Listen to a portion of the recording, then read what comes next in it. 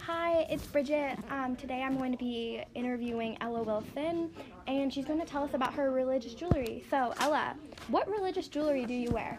I wear these diamond cross earrings from Claire's That's really cool. Why do you wear them? because it represents my faith in God and what I really believe in and how it helps me get through every day. That's so sweet.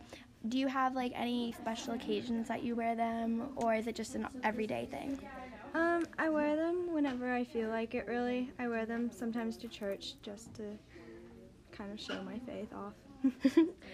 How do you feel when you wear them?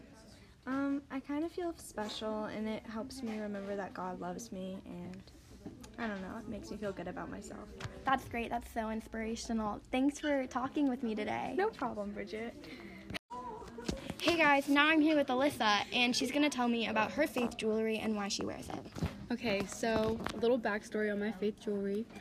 3 years ago, my cousin Brandon Malera passed away, and he died at a pretty young age. And he always leaves little heart symbols around for my family. So you can see it on the ground out of leaves, or you can see it basically in the sky like a cloud. But if you're ever having a bad day, if you look around, you'll find a heart somewhere, and that's my cousin.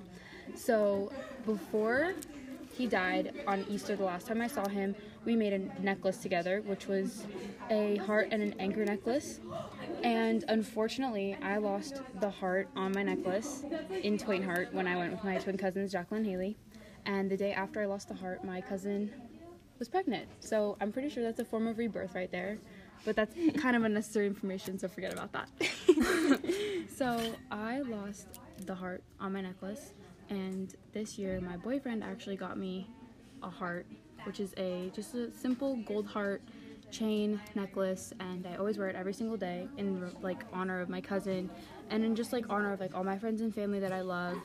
And it's supposed to complete the other part of my necklace without replacing the actual heart, if that makes any sense. And that's just a bit of my faith jewelry that I wear, and that's kind of it. That's so sweet and inspiring. Thanks for sharing, Alyssa.